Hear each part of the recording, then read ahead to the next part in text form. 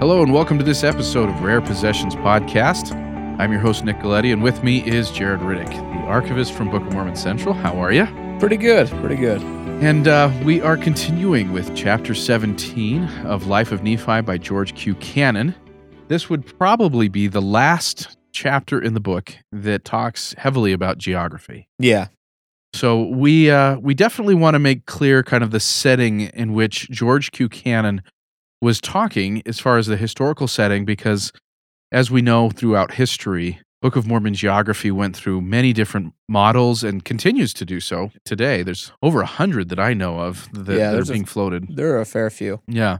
So how would we describe George Q. Cannon's approach to Book of Mormon Geography, specifically as he talks in this chapter? He is a hemispheric model. All of North and South America encompasses geography. And so the land of Mulek is North America. The land of Lehi is South America. That's where he's at, and the Narrated land is Panama. And that's a simplistic view of it, very, very much so. And if you're approaching it as President Cannon wasn't well traveled in this area in the world, especially South America. Most of the saints weren't at this point. They're dependent upon books and maps. Well, and he quotes from Orson Pratt, a footnote that was in an early edition of the Book of Mormon that essentially talks about this. Early for us, only 4 years old for him. Saying that the Lehi landed on the 30th or the 33rd parallel. I can never quite recall. Yeah, let me pull it up real quick. It's the 30th degree of south latitude and 26 degrees latitude outside of Ecuador. Mm-hmm. So these very much talking landing in South America. Yes.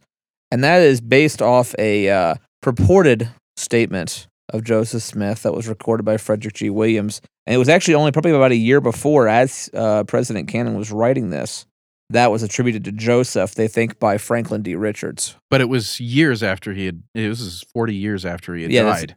This is a generation later. So it's really hard to know if Joseph ever said this, and it's really hard to give it any credibility in the sense that in the last 40 years, nobody was talking about it. Yeah, and even in Joseph's day, nobody was really that heavy into that. Yeah, they're mainly focused on the doctrinal proofs of the Book of Mormon rather than the physical proofs. Although they loved those when they popped along. They'd take whatever evidence they could get at that point. Yeah. Around 1909, B.H. Roberts is casting doubt on this statement. Frederick G. Williams III actually wrote a pretty good article called "Did Lehi Land in Chile" in 1992 and re-exploring the Book of Mormon, which will be the featured archive item the week this episode will go out. So for listeners who are curious, I would encourage you to go to Book of Mormon Central's website and check the archive for that. It's a nice short article. Yeah. I recently came back from Bogota, Colombia, which is just north of Ecuador, and where some of these things are purported to have taken place, according to George Q. Cannon. And when I looked around and saw the Andes Mountain. This was not flat terrain. This was not easy area to traverse. But in this chapter, he talks about the travels of Nephi after he separated from his brethren and so on. And there's a lot of, let's just say, supposition based on how far they could have traveled in X amount of time. Yes. So we don't see this hemispheric model talked about much anymore. And part of that changed as we can look back on history and see that a more limited area geography was started to be brought forth in the 1930s. But what were some of the reasons that maybe scholarship abandoned this idea of a hemispheric model? I think it was an increased close reading of the text and the kind of annihilation or collapse of distance where we have more knowledge now about the areas that before had only been spoken about with knowledge gained from books. Now there's practical experience in South America, Central America, whereas before President Cannon's experience and the experience of many others is limited to North America generally. And it was limited to what he experienced crossing the plains. Yeah, he does harken back quite a bit to the pioneers. Yeah. And the distances across the plains are not the distances traversing through wilderness. So this is a question that I want to ask, and I'm asking it knowing fair well that it's probably unanswerable. But just give me your best shot on this. That's what I can do. We postulate these locations for early Nephite locations, but we also have in 3rd Nephi, around the time of the crucifixion and the resurrection of Christ, statements that there were great changes in the face of the land. There were mountains where there were cities and so on. There was all sorts of changes to the land. So what can we actually determine our actual locations, understanding that the book itself claims that there were almost catastrophic changes to the land that was back then? Can we even know where these locations were if the land has changed so much? That statement in 3rd Nephi is both a help and a hindrance to Book of Mormon geographers. It's brought up to dismiss shortcomings in models by saying, well, these things fit and the other things don't fit because That must have been where things that must be where things changed. But I think the real strength for Book of Mormon geography, and I hesitate to use the term, but I'm relatively agnostic on where the Book of Mormon took place. Neutral. Neutral. I believe that it did take place, and I'm open to the best evidence for where that took place, but I'm not particularly tied to any geographic model. I believe the best strength comes from the examination of cultural practices. Geography is great. We like having things tied to a real location. I study the Civil War. That's one of my favorite topics in the world. And I can go to Gettysburg. I can go to Antietam. I can go to Harper's Ferry. I can go to all these places and experience it the way they did. We want to have that same experience for Book of Mormon geography. Well, we do for early church history. We were discussing Trek before we started the interview and the traumas and benefits of that institution. But I think we're trying to fulfill a need that we might not need to have fulfilled. Okay, that's fair. Well, one of the things that we do see with Book of Mormon geography is that there are consistencies in the geography that's discussed before and after the time of Christ. And so we know that there are things that did stay the same. But it is interesting. We have George Q. Cannon here drawing upon what he attributed to be a revelation from Joseph Smith that it took place in a certain area. And we see other groups and other models that come up today where they also claim the same thing, but for other locations that supposedly came from Joseph Smith.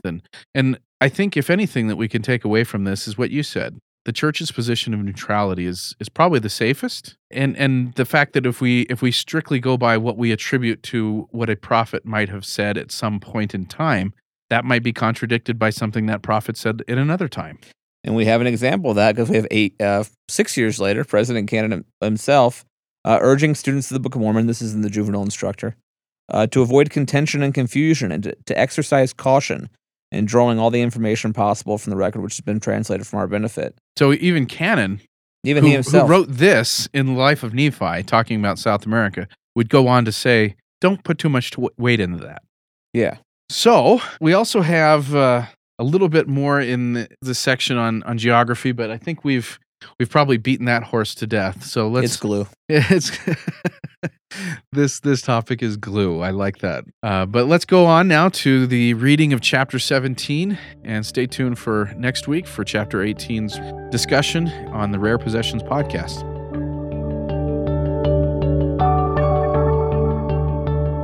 The Life of Nephi by George Q. Cannon, chapter 17. After they separated from Laman and Lemuel, Nephi and his company traveled for many days in the wilderness and reached a land where they determined to settle. They selected for it the name of their leader, and it was called Nephi. Nephi does not state in what direction he and his company traveled after separating from his brethren, but it is plain from the allusions which are subsequently made to this land of Nephi by other writers that they took their journey northward. It appears plain also that they traveled some distance in that direction. As Nephi was always careful to seek the guidance of the Lord in his movements, he was undoubtedly led by him to the land where they settled. It is stated by Elder Orson Pratt in a footnote to the new edition of the Book of Mormon that the land of Nephi is supposed to have been in or near the country now called Ecuador. This supposition is based on the general understanding that the river called the Sidon in the Book of Mormon is that now known as the Magdalena in our geographies. If this is correct, we can locate the land of Zarahemla with tolerable accuracy from the references which are made to it in the Book of Mormon, and as journeys were made between those two lands, Nephi and Zarahemla, and in one instance the time occupied in the journey is given about 22 days. Some idea can be obtained of the distance between these two places. But there are reasons for thinking that the land called Nephi was an extensive region, and that it reached much farther south than the country now known as Ecuador. Nearly 4 centuries after Nephi and his company separated from Laman and Lemuel and their companions, A prophet by the name of Mosiah was warned by the Lord to flee out of the land of Nephi and to take with them all the Nephites who would hearken unto the voice of the Lord. They were led by the power of God through the wilderness to the land of Zarahemla. Afterwards, some of the children of those who thus fled had a desire to return to the old home of their fathers, and expeditions were fitted out for that purpose. One of them, under Zeniff, was successful in securing a foothold in that land, though it had by that time been taken possession of by the Lamanites. By treaty with the king of the Lamanites, Zeniff and his people were permitted to occupy the cities of Lehi, Nephi, and Shilem, and the contiguous lands. They erected buildings and repaired the walls of those cities and cultivated the ground. Zeniff became their king. His son Noah succeeded him. In his days, Alma, a descendant of Nephi, baptized a number of people and organized them into a church. Being persecuted by King Noah, they left that country, and after meeting various adventures, reached Zarahemla. They numbered, when they started, 450 souls, and we learn that the journey occupied about 22 days. This leads to the conclusion that the city of Lehi Nephi, from which they started, could not have been further south than the country now called Ecuador. But the inquiry arises, was this the place to which Nephi led his company when they separated from Laman and Lemuel and their adherents? The record informs us that when they fled from their wicked brethren, they journeyed for many days, and they pitched their tents, and Nephi says, "My people would that they should call the name of the place Nephi, wherefore we did call it Nephi." Nearly 400 years after this, we find in the book of Omni, verse 12, "Behold, I will speak unto you somewhat concerning Mosiah, who was made king over the land of Zarahemla. For behold, he being warned of the Lord that he should flee out of the land of Nephi, and as many as would hearken unto the voice of the Lord should also depart out of the land with him into the wilderness." It appears clear that this name of Nephi was a general name for a large region of country, which comprised within its borders many smaller divisions known by various names. We infer this from the record, for Zeniff, upon his return to that which he calls the land of our fathers, had the liberty given him to occupy two places or divisions, which he called the land of Lehi Nephi and the land of Shilem. Adjoining these was a portion of country known as the land of Shemlon, which the Lamanites retained in their possession. In the borders of the country occupied by Zeniff and his Nephite people was a place called Mormon. It was after this place that the great prophet and general of the Nephite nation, who led the hosts in the last great conflict, was called. He himself speaks of it as the land of Mormon. So it appears plain that there were many local divisions in the region which the Nephites had occupied. We see that those whom Nephi led away from his wicked brethren called the first place where they settled Nephi, and themselves Nephites. Would not the same reasons prompt the nation as it increased and spread over the land to call the whole region which it occupied, embracing all its local divisions, Nephi, or the land of Nephi, as its great distinguishing name? From the point where Nephi first settled, it is quite likely his people extended to the northward, for in that direction they had room to spread, without coming in contact with the Lamanites. In this way, the limits of the land of Nephi would be enlarged. Our own history in these mountains shows how this would be done. The Latter-day Saints came to the land we now call Utah 34 years ago. Salt Lake City was then settled. Since 1847, we have spread over a large extent of country. But this is a brief space compared with the centuries which elapsed from the time that Nephi and his company fled from his brethren to the departure of Mosiah and his company into the wilderness when they found Zarahemla. Though in the beginning the Nephites were but few in number, it is easy to understand that in the space of nearly 400 years they would become quite numerous. We are told that when 200 years had elapsed, they had waxed strong in the land, as were also the Lamanites. Were not the cities of Lehi, Nephi, and Shilem, and the lands bearing those names, some of the most northern in the Nephite settlements? There was a country stretching to the south of those cities and lands known by the general name of Nephi, which they had occupied, and from which they doubtless receded through the pressure of the Lamanites upon them from the south during the long period of time concerning which we have such brief mention. We know that the place where Lehi and his people landed on the continent was in the 30 degrees of south latitude. Between this point and the southern boundary of Ecuador is a space of 26 degrees of latitude and includes the choice and desirable countries now known as the northern part of Chile and Bolivia and Peru, countries admirably adapted for the settlement and defense of a people like the Nephites. The question arises, did Nephi and his people traverse this great distance when he separated himself from his brethren? When Nephi and his people fled, they were followed before long by the Lamanites, for it appears that it was but a short period until Nephi manufactured swords after the fashion of the sword of Laban for his people to use in defending themselves against the attacks of the Lamanites. When 40 years had elapsed, Nephi informs us there had been wars and contentions between the two peoples. And Jacob, in speaking of his brother Nephi, and that which he had done for his people and their love for him, says that he had wielded the sword of Laban in their defense.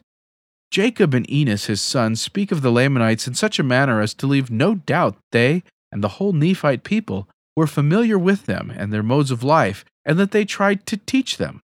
Whatever the distance, therefore, may have been that Nephi and his company fled, the Lamanites must have made the same journey not long after. Nephi informs us that they journeyed in the wilderness for the space of many days before they reached the place they called after his own name. His description of it leaves no doubt as to its fertility, its advantage for grazing, its abundance of timber, and its great mineral wealth. Besides the common metals, he speaks of gold and silver and other precious ores as being in great abundance. Traveling as they did, a company of men, women, and children with tents and other baggage, it would have required a journey of very many days from their place of landing to get beyond the confines of what is now called Chile into Bolivia. In the lands now known as Bolivia and Peru, places can be found which correspond exactly with the description of the place of settlement given in the record, particularly in the abundance of the precious metals. These countries have not been excelled, even in our day, in the yield of these ores by any country in the world. Some of their mines are world-renowned, and within their borders, places of great natural strength, which could be easily fortified against the incursions of a savage foe, and are very numerous. Commencing their settlements here, and calling the land Nephi and themselves Nephites, they whom Nephi led could spread to the northward, as they increased and necessity required, still applying the general name of Nephi to the whole country, but distinguishing their cities and settlements and subdivisions by the names of their founders, as was their custom, or by other names that circumstances might suggest, until they reached in the days of Mosiah as far north as what is known as Ecuador, and had cities there near the wilderness on the north known as Nephi or Lehi Nephi, Shilom, Shemlon, etc. Another reason also causes this view to appear probable.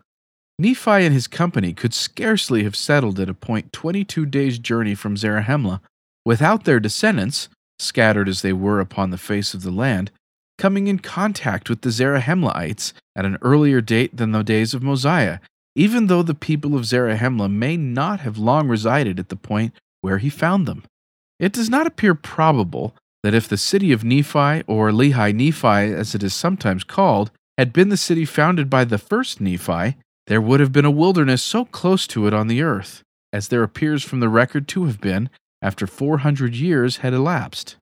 In the description of the boundaries of the lands occupied by the Nephites and the Lamanites, it is stated that the more idle part of the Lamanites lived in the wilderness and dwelt in tents, and they were spread through the wilderness on the west in the land of Nephi, yea, and also on the west of the land of Zarahemla in the borders by the seashore, and on the west in the land of Nephi in the places of their fathers' first inheritance, and thus bordering along by the seashore. Here are two allusions to the land of Nephi, and without desiring to favor any particular theory or to strain the language to sustain any special views, it conveys to us the idea, when taken in connection with other facts contained in the record, that the land of Nephi was, as we have said, an extensive region embracing at least the west side of the continent with the Pacific shore for some distance to the south, and perhaps embracing within its boundaries the whole of the south continent outside of the limits of Zarahemla. In the same chapter, verse 34, the same idea is clearly expressed in the language that the Lamanites could have no more possessions only in the land of Nephi and the wilderness round about. And this, too, at a time when the whole continent south of the line of the land of Zarahemla was either in possession of the Lamanites or open to them. It must not be forgotten, however, that what is now known in geography as South America was called Lehi, and North America was called Mulek by the Nephites. Thank you for listening to the Rare Possessions podcast from the archives of Book of Mormon Central. For the latest information on additions to the Book of Mormon Central archive, or to inquire about archive items like this one, visit us online at archive.bookofmormoncentral.org.